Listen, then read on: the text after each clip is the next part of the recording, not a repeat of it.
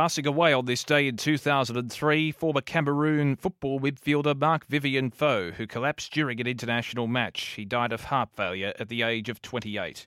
Passing away on this day in 2018, former American golfer Phil Rogers, who registered 5 PGA Tour wins. He died at the age of 80. And passing away on this day in 2020, former Italian goalkeeper William Negri. As we mark births, deaths and marriages for Tobin Brothers Funerals Celebrating Lives, visit tobinbrothers.com.au.